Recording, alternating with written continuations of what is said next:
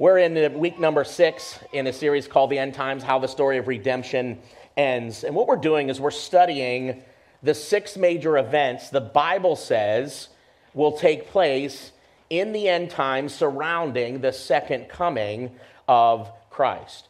And as we've done throughout this series, let me once again remind you what those 6 events are in chronological order. They are the rapture, the tribulation, the second coming, the millennium, the great white throne judgment, and the new heaven and new earth. Now, we've already talked about in this series the rapture. We've already talked about the tribulation, and we've already talked about the second coming. Today, we're going to talk about what's called the millennium. As an introduction, what I want to do is I want to share with you a portion of the lyrics of one of the most famous Christmas carols of all time. In fact, you know it well. It's called Joy to the World. It was written in 1719 by an English hymn writer by the name of Isaac Watts.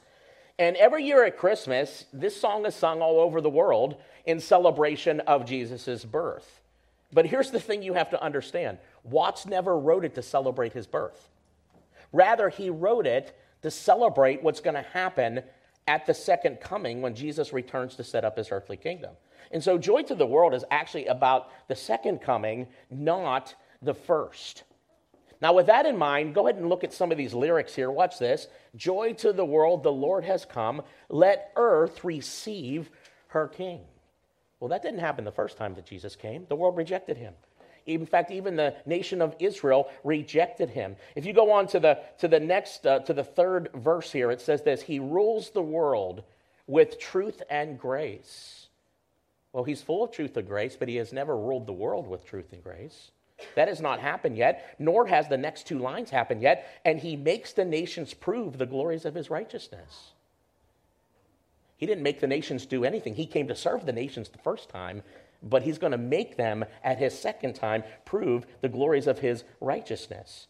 This song is what I want you to understand is going to be fulfilled in the millennium. I want to help you understand what the millennium is, why it's necessary in God's plan of redemption, and what it's going to be like. Revelation chapter 20, verses 1 through 10 actually tells us about it. So let's go ahead and read it in its entirety. Let me go ahead and set the scene first. Jesus has already come back to earth again. He has already defeated all his enemies at the Battle of Armageddon. He has already thrown the Antichrist and his cronies into the lake of fire for all of eternity. That has all happened at the end of Revelation chapter 19. And now it's time for him to set up his earthly kingdom here on this earth. Let's pick it up. Hey guys, lights. There we go. Let's pick it up in verse 1. Chapter 20, it reads this way: And I saw an angel coming down out of heaven, having the key to the abyss and holding in his hand a great chain. They seized the dragon, that ancient serpent, who is called the devil or Satan, and bound him for what? 1,000 years. He threw him into the abyss and locked it and sealed it over him to keep him from deceiving the nations anymore until the 1,000 years were ended. After that, he must be set free for a short time. I saw thrones on which were seated those who had been given authority to judge, and I saw the souls of those who had been beheaded because of their testimony about Jesus and because of the word of God. They had not worshipped the beast or its image and had not received its mark on their foreheads or their hands. They came to life and reigned with Christ 1,000 years. The rest of the dead did not come to life until the 1,000 years were ended. This is the first resurrection. Blessed and holy are those who share in the first resurrection. The second death has no power over them, but they will be priests of God and of Christ and will reign with him for 1,000 years. When the 1,000 years are over, Satan will be released from his prison and will go out to deceive the nations in the 4 corners of the earth, Gog and Magog, and to gather them for battle. In number, they are like the sand of the seashore. They marched across the breadth of the earth and surrounded the camp of God's people, the city he loves, but fire came down from heaven and devoured them. And the devil who deceived them was thrown into the lake of burning sulfur, where the beast and the false prophet had been thrown. They will be tormented day and night forever and ever. What I want to do with the rest of our time this morning is talk to you about three aspects of the millennium. First, I want to talk to you about the time revealed. First, fill in the blank in your notes this morning. Let's talk about the time revealed. Now, that word millennium that we're using here, it's actually a Latin word. It just simply means 1,000 years. It's made up of two Latin words, mille, which means 1,000, and ennium, which means years. You might have noticed that when we read our text for this morning, 6 different times in that text, you see the term 1,000 years mentioned. That's why we call this end times period of time the millennium. Now, this text, you have to understand, has been a theological battleground over the past couple of centuries. There are actually 3 perspectives on the millennium, and only one of them is right. Okay, it's important you understand this. You know, there's a lot of debate about the rapture event that we talked about earlier. When's the rapture happen? And there's much more debate you can have there, although I know which one it is. I already told you that. But my point here is there are only one of these views is actually right. And it's important you understand which one is right, because if you don't, it actually affects the way you interpret the rest of the Bible. And how many know it's important to interpret the Bible right? It's important to understand the Bible right so that you can actually live out the Bible properly in this world. Now, with that in mind, let me share with you those perspectives. The first perspective about the millennium is called post-millennialism. And here's what post-millennialism says. Jesus comes back after the millennium. Now, this view was made very popular by a 17th century theologian by the name of Daniel Whitby. And here's what this view actually says. It says Jesus' earthly kingdom is going to be established by the church, and then the church is going to hand that over to Christ when he returns. This view, what it does is it makes us as Christians responsible for ushering in Jesus' earthly kingdom. And so it says, as Christians take over the world little by little, as they take over governments and legislatures and judicial systems, what's going to happen, this view says, is the world's going to get better and better and better until one day Jesus shows up and we just hand it to him. Now, you have to understand, this view was very, very popular at the beginning of the 19th century. And let me help you understand why. Coming out of the Civil War, there was great optimism, especially in our country. And all of a sudden, new technologies were coming about to make life better. And everybody was like, well, this thing is going to be great in the long run. And so this was a very popular theory among Christians for a while. And then something happened. World War I happened. And then the Great Depression happened. And then World War II happened. And what happened with this view is Christians began to realize no matter how many people in the world get saved, the world still seems to get worse and not better. Bingo dingo. Okay? That's because this view is wrong. Everybody say it's wrong. It's wrong. Okay, it just is. Turn to your neighbor, say it's wrong. Listen, while it is the church's job to reach people and be salt and light in this world, the church will not be the one that establishes the millennial kingdom of Christ on this earth. Jesus is the one that's going to establish it. The Bible actually teaches us that things will not get better before the second coming, but they're going to get worse and worse no matter how many people come to know Jesus. You've got to understand that. Jesus is going to come back and make this world what Christians dream it could be.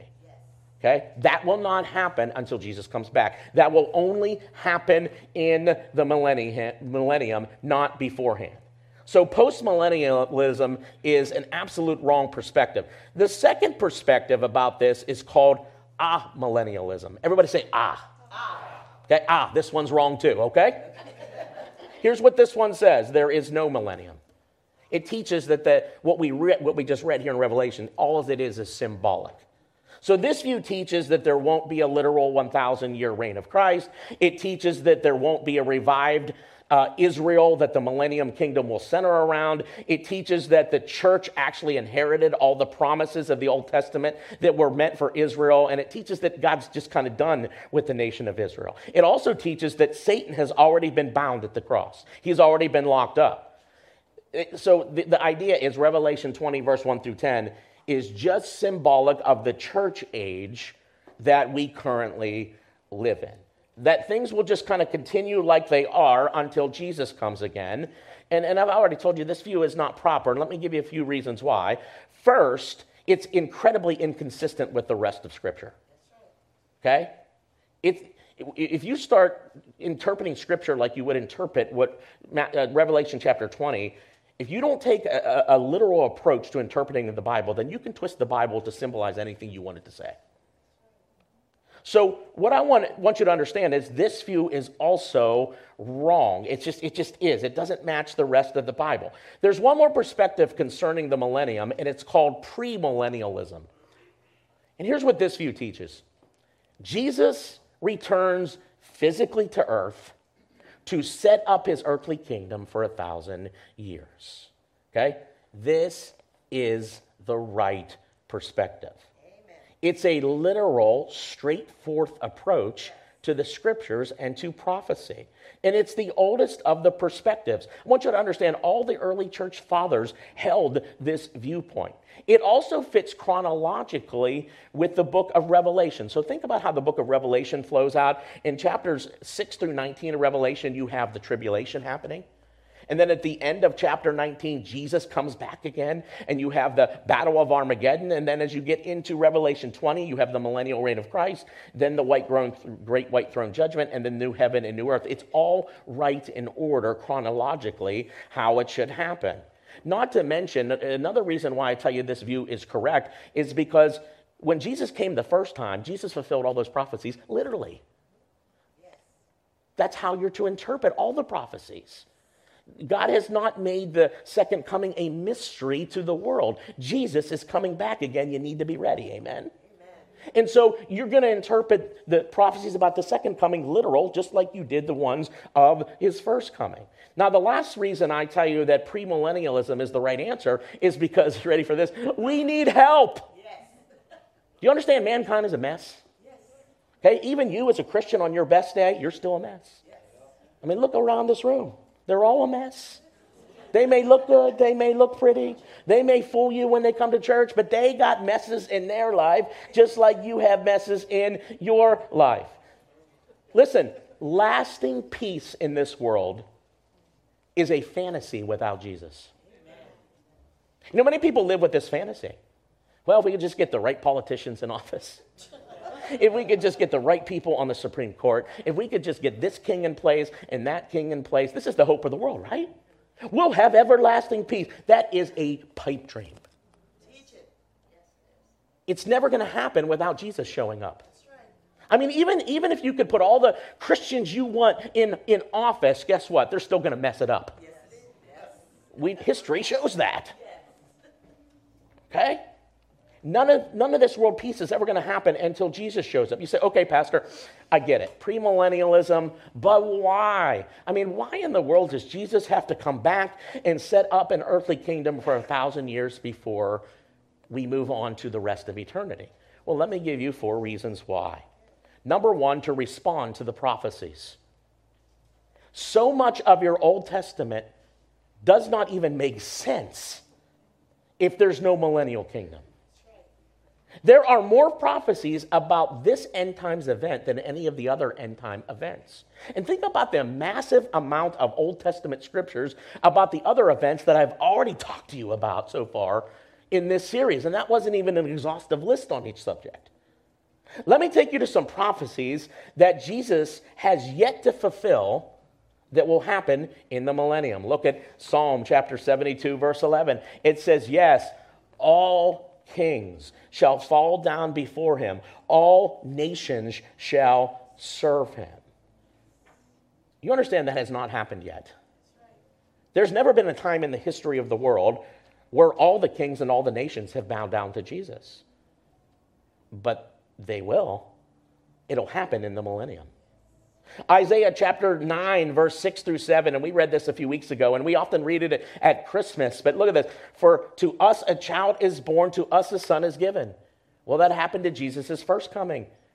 And now the rest of the passage is about what's going to happen at his second coming, which is, and the government will be on his shoulders. It wasn't on his shoulders at his first coming, was it?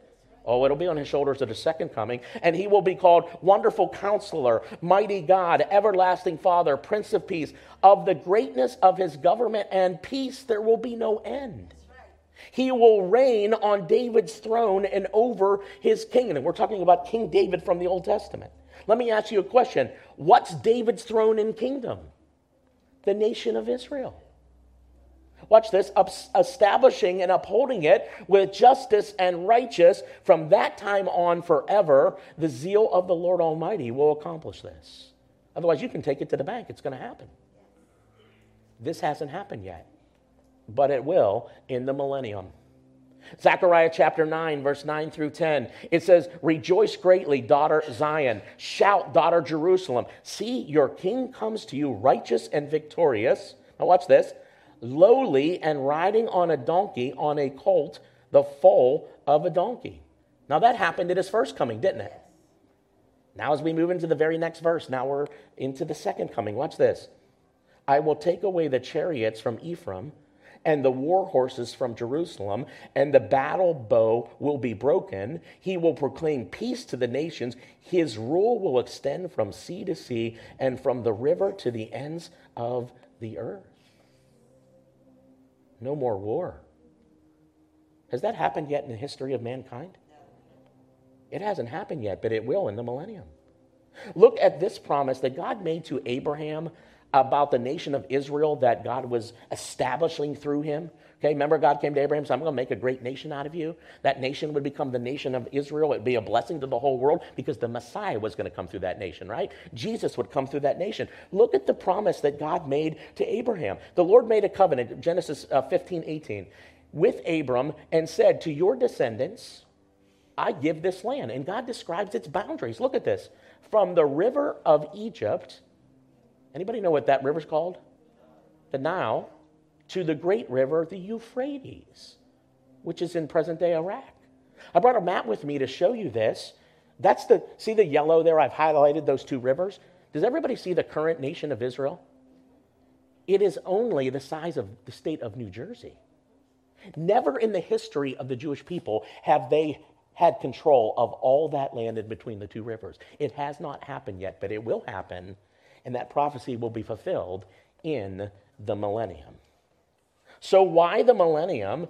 Reason number one, simply, first of all, is to respond to the prophecies. God has made promises that he's going to fulfill. How many know God fulfills all his promises? Yes. Those will be fulfilled in the millennial reign of Christ. I wish I could do a whole sermon about that alone. But let's look at reason number two for the millennium. This is so interesting. To reward the people of God. You know, the Bible tells us that there are going to be rewards for how Christians lived for him during their lifetime. And here's what you got to understand. Those rewards will be in the form of responsibilities. And those responsibilities will be realized when Jesus comes back again to set up his earthly kingdom in the millennium. Both the Old Testament and New Testament tell us that. Let's start with the New Testament verse here. Jesus says this in Matthew 16, verse 27, for the Son of Man is going to come in his Father's glory, watch this, with his angels, and then he will what? Reward each person according to what they have done. You see that? Let me take you to an Old Testament verse that says this very same thing. The prophet Isaiah chapter 40, verse 10. See, the sovereign Lord comes with power, and he rules with a mighty arm. See, his reward is with him, and his recompense accompanies him. Listen, the rewards we receive will come in the form of responsibilities that he's going to give us in the millennial kingdom. Do you understand? Christians are going to rule and reign with Jesus in the millennium. Yes. Some with more responsibilities than others based on how they lived for Jesus in this current age, in their lifetime. Don't you understand? This is what the parable of the talents is all about. We use the parable of the talents and we teach it for all kinds of different things and for stewardship. It's actually about the second coming. It's about getting ready for the millennial kingdom if you understand it in context in Matthew chapter 25. Okay, this is why the Bible tells us. What does the Bible say? We as Christians are what? Co-heirs with Christ. Why? Because we're going to rule and reign with him when he sets up his millennial kingdom. Now, I want to take you back to Revelation chapter 20, verse 4, and explain some things here to you. By the way, this is one of these sermons you might have to go home and say, I got to listen to that one again. I'm throwing a lot of information at you, but let me take you back here. Watch this. I saw thrones on which were seated those who had been given authority to judge. Who is that referring to? Well, all the Christians that were raptured, that went up in the raptured and came back with Jesus, along with all the Old Testament saints, along with those who got saved in the tribulation and died. That last group, the people that got saved in the tribulation and died during the tribulation, that's what the next set of verses are referring to. Look at it with me. And I saw the souls of those who had been beheaded because of their testimony about Jesus, and because of the word of God. They had not worshipped the beast or its image, and had not received its mark on their foreheads or their hands. Watch this. They came to life and reigned, see that? With Christ 1,000 years. The rest of the dead did not come to life until the 1,000 years were ended. And you say, who's the rest of the dead?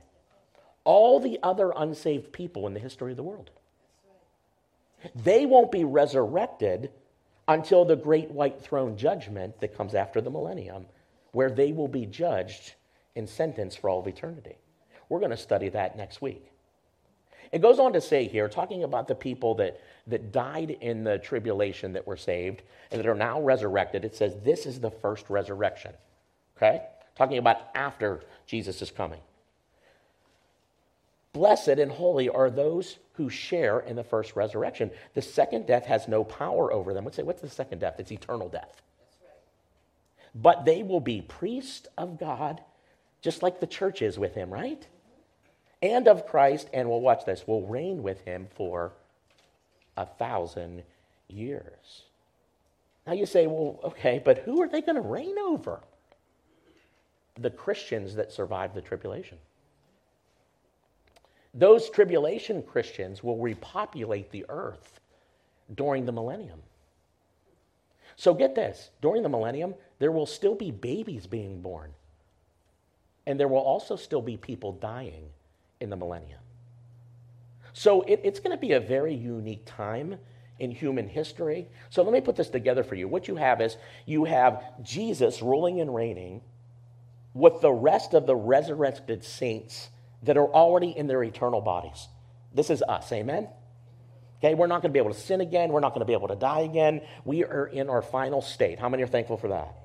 So you're going to have Jesus and all the resurrected saints in their eternal bodies ruling over the people and the descendants that survived the tribulation, who are still housed in a body that is still tainted by the curse of sin. You say, well, what is all those saints with Jesus going to do? Well, they're going to help Jesus enforce and facilitate his earthly kingdom. That's what's going to happen. Now, there's a third reason for the millennium, and it's this: to reveal man's depravity and the necessity of Christ's death.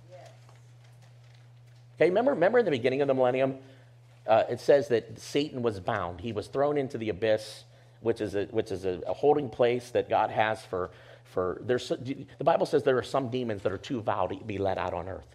And God has locked them up until the final judgment. Well, God's going to throw the devil in that place, lock him up for 1,000 years. That happens at the beginning of the millennium. But at the end of the millennium, God lets Satan back out for a short time. And you say, why is that? To test the world. Satan deceives the world again, and him deceiving the world again is going to reveal who was really saved and who's not. Okay, do you understand? At this period of time, Jesus is going to be enforcing his righteousness, and so whether people like it or not, they're going to have to do what Jesus says. But not everybody's going to be saved. Not everybody. How many know you can go through the motions, but your heart not be right? And God's going to let out the devil one more time to deceive the nations, and you're going to find out who's who. And look what it says in Revelation chapter 20, verse 7. It says, when the 1,000 years were over, Satan will be released from his prison and will go out to deceive the nations in the four corners of the earth, Gog and Magog, and to gather them for battle. In number, they are like the sand of the seashore. So apparently the world has been very fruitful and multiplying in the millennium. I mean, there's so many people. Once again, the earth has been repopulated because we talked about how many people were going to die in the tribulation period of time. And it says this. So the devil goes out and deceives them, and it says they marched across the breadth of the earth and surrounded the camp of God's people, the city he loves. We're talking about Jerusalem. But fire came down from heaven and devoured them. Okay? So this is not Armageddon. This is another rebellion. I want you to think about this for a second. You have on earth Jesus in all his glory ruling over the world. And as we're about to find out in just a second, you got perfect peace on the earth. You got complete righteousness. You have no crime. You don't need police. You don't need military. There are no more wars. It's a perfect environment, yet people still reject him as their Lord and Savior. And it will prove to us what the Bible teaches us from cover to cover, that the problem with mankind is not his environment, it's his heart. That's right. That the heart of man is wicked, it's corrupt, it's evil, and it desperately needs Jesus to be its Savior. Yes. Even when you put sinful man in a perfect environment, he still rejects God and wants to live life his own way. And you know what I think is going to happen when this is all said and done? Nobody's going to say God was unfair. Nobody's going to ever say that God didn't give man a chance. He even put him in a perfect environment. But in his sinful condition, he still rejected the only one that could save him. Isn't that something else? So why the millennium? Well, to reveal man's depravity and the necessity of Christ's death. We're going to go, oh my gosh, it's going to give us another reason to praise Jesus, because how many know you have to have an encounter with Jesus where the Holy Spirit transforms you on the inside, right? Amen? That happens when you put your faith in Jesus. Now, there's one more final reason for the millennium. Are you still with me? Either you're really interested or I'm confusing the heebie-jeebies out of you, one of the two. Here's the final reason for this millennium reign of Christ. To redeem creation from the curse. Amen. Teach it.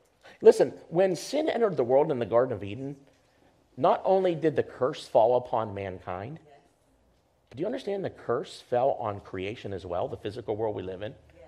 You've had me say things like this in the past, but you have to understand it. The world was never meant to have earthquakes and hurricanes and volcanoes and natural disasters. Do you understand? That is a result of the curse of sin on the physical world. So think about this. In the Garden of Eden, what was lost? Paradise was lost. In the millennium, paradise is going to be restored. The curse of sin will be lifted on the physical creation part of the story. And Paul talked about creation longing for this to happen in Romans chapter 8. And we read this once already in this series, but let me read it again. It says in Romans 8, for the creation, talking about the physical world, waits an eager expectation for the children of God to be revealed. For all those who are going to be saved are going to be saved, right? Creation can't wait for that to be complete. Why? For creation was subject to frustration, not by its own choice, but by the will of the one who subjected it, in hope that creation itself will be, what's the word? Liberated from its bondage to decay. Yes. And brought into the freedom and glory of the children of God. So here's what you got to understand. Just like the human body dies because of the curse of sin, guess what's happening to our planet? It's actually slowly dying. There's more going on than global warming. You have to understand that. The world is dying. Okay? But when Jesus comes back, don't worry, Jesus is not going to let it die. So when the climate activists tell you, we're not going to be here in the 50 years, they are lying. You're being fooled. Okay? Listen, creation, when Jesus comes back, will be liberated from the curse of sin, and that will happen in the millennium. Things on this planet, in this period of time, things on this planet will go back to a great degree to what it was like before sin entered the world. So that's 4 reasons why the millennium. Now, that leads me to the second aspect of the millennium that I want you to know about. Let's call this the glory restored. What's it going to be like during the millennium? Well, it doesn't actually tell us here in Revelation chapter 20. Oh, but the Old Testament prophecies tell us what it's going to be like. So I'm going to kind of give you a quick tour. We're going to move very quick. I have 60-some slides this morning for you, right? Just so many scripture verses, but this is going to be an amazing period of time on earth. First, it will be a time of great peace. Look at Psalm verse 72, verse 7. In his days, the righteous shall flourish, and abundance of what? Peace until the moon is no more. You're going to have so much peace. I mean, peace is going to be like, it's not going to just be a symbol, it's going to be a reality. I mean, isn't this what the world longs for? Oh, if we could just have peace in our world. It's going to happen in the millennial kingdom. Look at Micah chapter 4. It says, many nations will come and say, come, let us go up to the mountain of the Lord, to the temple of the God of Jacob. He will teach us his ways. So the world's going to be coming to visit Jesus in Jerusalem. So they're going to go up. He's going to teach them their ways so that we may walk in his paths. Watch this. The law will go out from Zion, the word of the Lord from Jerusalem. He, talking about Jesus, will judge between many peoples and will settle disputes for strong nations far and wide. Now look at this last part. It says this, they will beat their swords into plowshares and their spears into pruning hooks. You're not going to need weapons anymore. You talk about ultimate gun control? Here you go. Nation will not take up sword against nation. Why? There will be no more war. And if there's no more war, nor will they train for war anymore. And no more military. No more Marines. No more Navy. You're not going to need any of that. Now, what's interesting about this red part here, and Isaiah actually predicts the same thing, the prophet Isaiah. Okay? This particular saying from the Old Testament is actually engraved on the wall heading into the United Nations in New York City. Let me show it to you. This is it. Look at that. This is where it comes from. This is why? Because this is the hope of the United Nations. I got news for you. The United Nations is not going to be able to do it. In fact, I got other opinions about the United Nations, but I will keep that to myself. This is the hope of the world, right?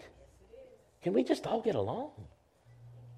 Well, in the millennium, there is going to be great peace. And get this, there is even going to be great peace when it comes to the animal kingdom. When it comes between animals and even man, it's going to be a unique time. Look at Isaiah prophesies. Isaiah says this about the millennial kingdom. Chapter 11, verse 6, the wolf will live with the lamb. The leopard will lie down with the goat, the calf and the lion, and the yearling together. You can't do that now. You'll be able to do that. You'll be able to put them together in the millennial kingdom. And watch this. And a little child will lead them. Wow. The cow will feed with the bear. Their young will lie down together. And the lion will eat straw like the ox. The infant will play near the cobra's den. And the young children will put its hand into the viper's nest. I mean, can you imagine that? I mean, some parent in the millennium is going to be, like, where's little Johnny? I'm like, don't worry, he's with the snakes. He'll be all right. He's playing with the vipers. He's playing with the cobras. He's having a good time out there. And it says, look, they will neither harm nor destroy on all my holy mountain. Watch this. For the earth will be filled with the knowledge of the Lord as the waters cover the sea. I mean, could you imagine? It's going to be a time of great peace. The world has not seen, are you ready for this? Since the Garden of Eden. It will also be a time of great prosperity. Look at Ezekiel chapter 36, verse 29.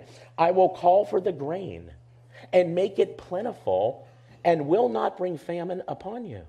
I will increase the fruit of the trees and the crops of the field. So you look at a tree even in its best season and see the fruit that comes off it now. Wait till you see the fruit that's going to come off it when it comes in the millennium.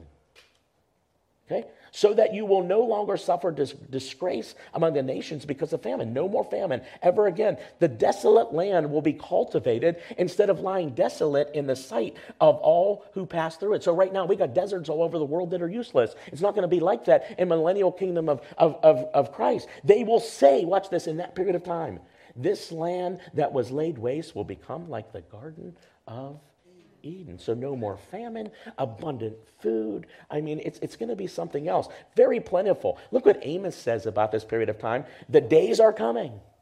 Haven't happened yet, but they're coming, declares the Lord, when the reaper will be overtaken by the plowman and the planter by the one treading grapes. New wine will drip from the mountains and flow from all the hills. The harvest will be so great that it'd be like you're going to tell the planter, stop planting for a little while. We got so much. Because there is just this abundance all of a sudden.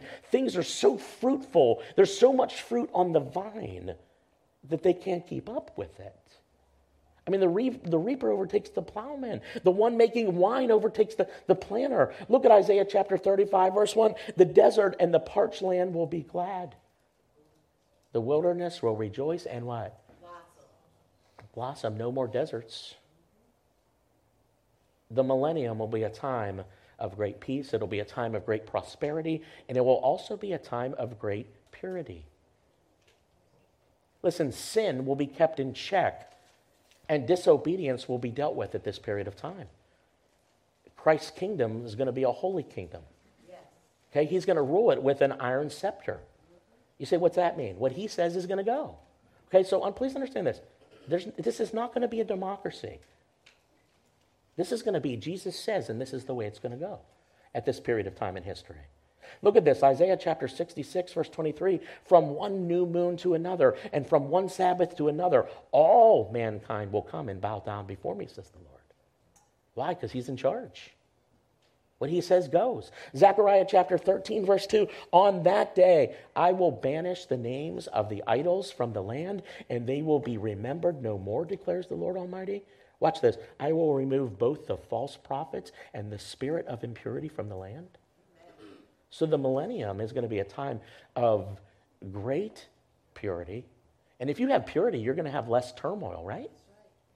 Because the wages of sin, what? Is death. It leads to bad things. No matter how appealing it is, sin just doesn't lead you anywhere good. It promises good, but it never delivers. It's going to be a time of great purity in the millennial kingdom. It will also be a time of prolonged life. So look at this. Isaiah, interesting scripture verse about the millennium period of time. Isaiah 65, verse 20. Never again will there be in it an infant who lives but a few days. You know what that means? No more miscarriages. No more babies dying. Or an old man who does not live out his years. The one who dies at 100 will be thought a mere child. The one who fails to reach 100 will be considered accursed. So in some kind of ways, this is going to kind of go back to the way it was. How many of you have ever read the beginning of your Bible? And even though there was sin at the Garden of Eden, they got kicked out of the Garden of Eden. People were living for a long time. 900 years, 600 years, 7. And then the flood happened. And if you understand it right, whole sermon for another time. When the flood happened, the whole atmosphere of the earth was changed. And now, because the way the environment is, we don't live as long as we used to. Well, things are going to go back as things are going to go back to the way it was. It's going to go back to the way it was at this period of time in history. So it's going to be a time of prolonged life. It's even possible. Think about it. Somebody might live for the entire millennium. That's very possible. Finally, the millennium will be a time of great personal joy. Oh, it's going to be amazing.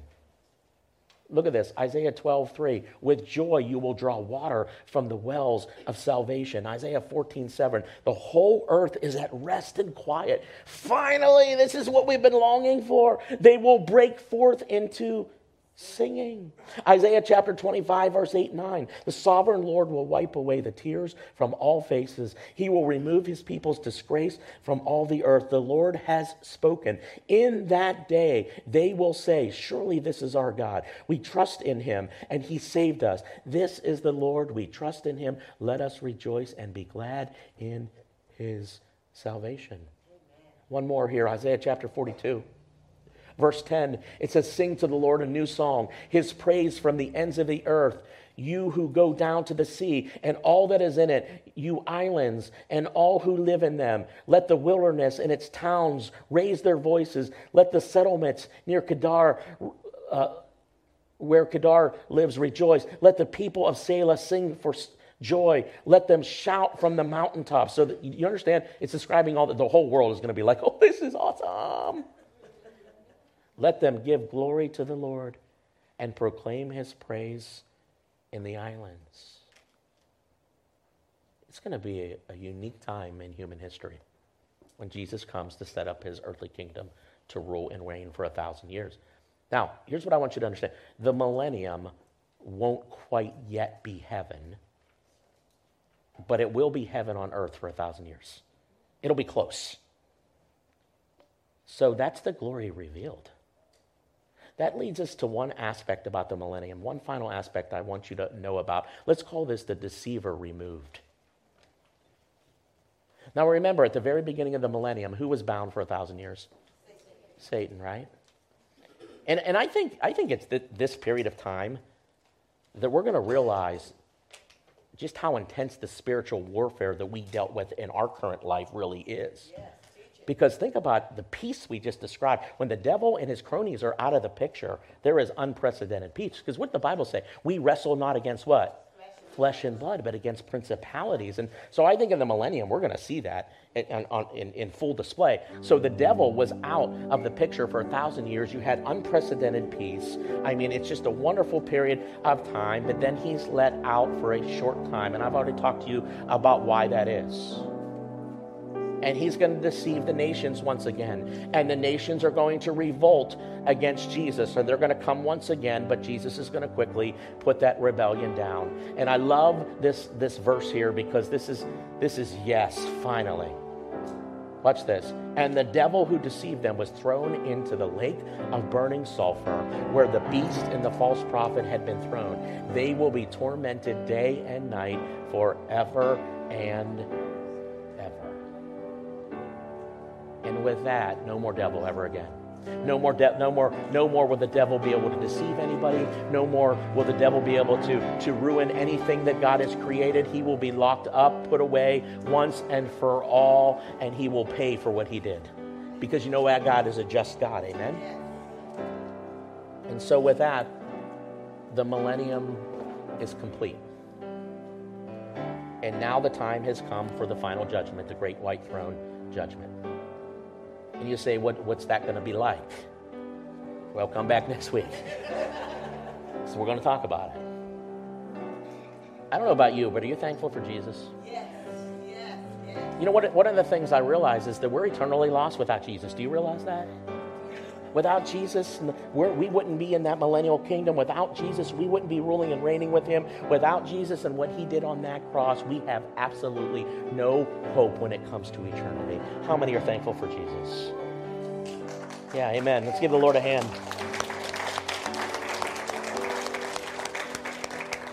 Would you bow your heads? Let's just say a prayer of thanks as we close. Lord Jesus, we come to you today. And we thank you, Lord, for who you are, Lord. We thank you that you came to this earth and you died for us and you gave your life and you shed your blood that we could find salvation in you. And Lord, we look forward to that day that we're with you ruling and reigning in that millennial kingdom. Lord, we can't wait for that day, Lord. Thank you for saving us. Thank you for making it possible for us to have eternal life with you. And Lord, we love you and we praise you and we just thank you for all that you are, all that you have done, all that you're doing now, and all that you're going to do for us in the future, Lord. We thank you in the name of Jesus. We all said together, amen, amen. I'm going to ask our prayer partners if they'd come. If you need prayer for any kind of reason in your life, we would love to pray over you. The rest of you, have a great Sunday. Don't forget, we're going to do the Great White Throne next week. We'll see you next week. Have a great Sunday.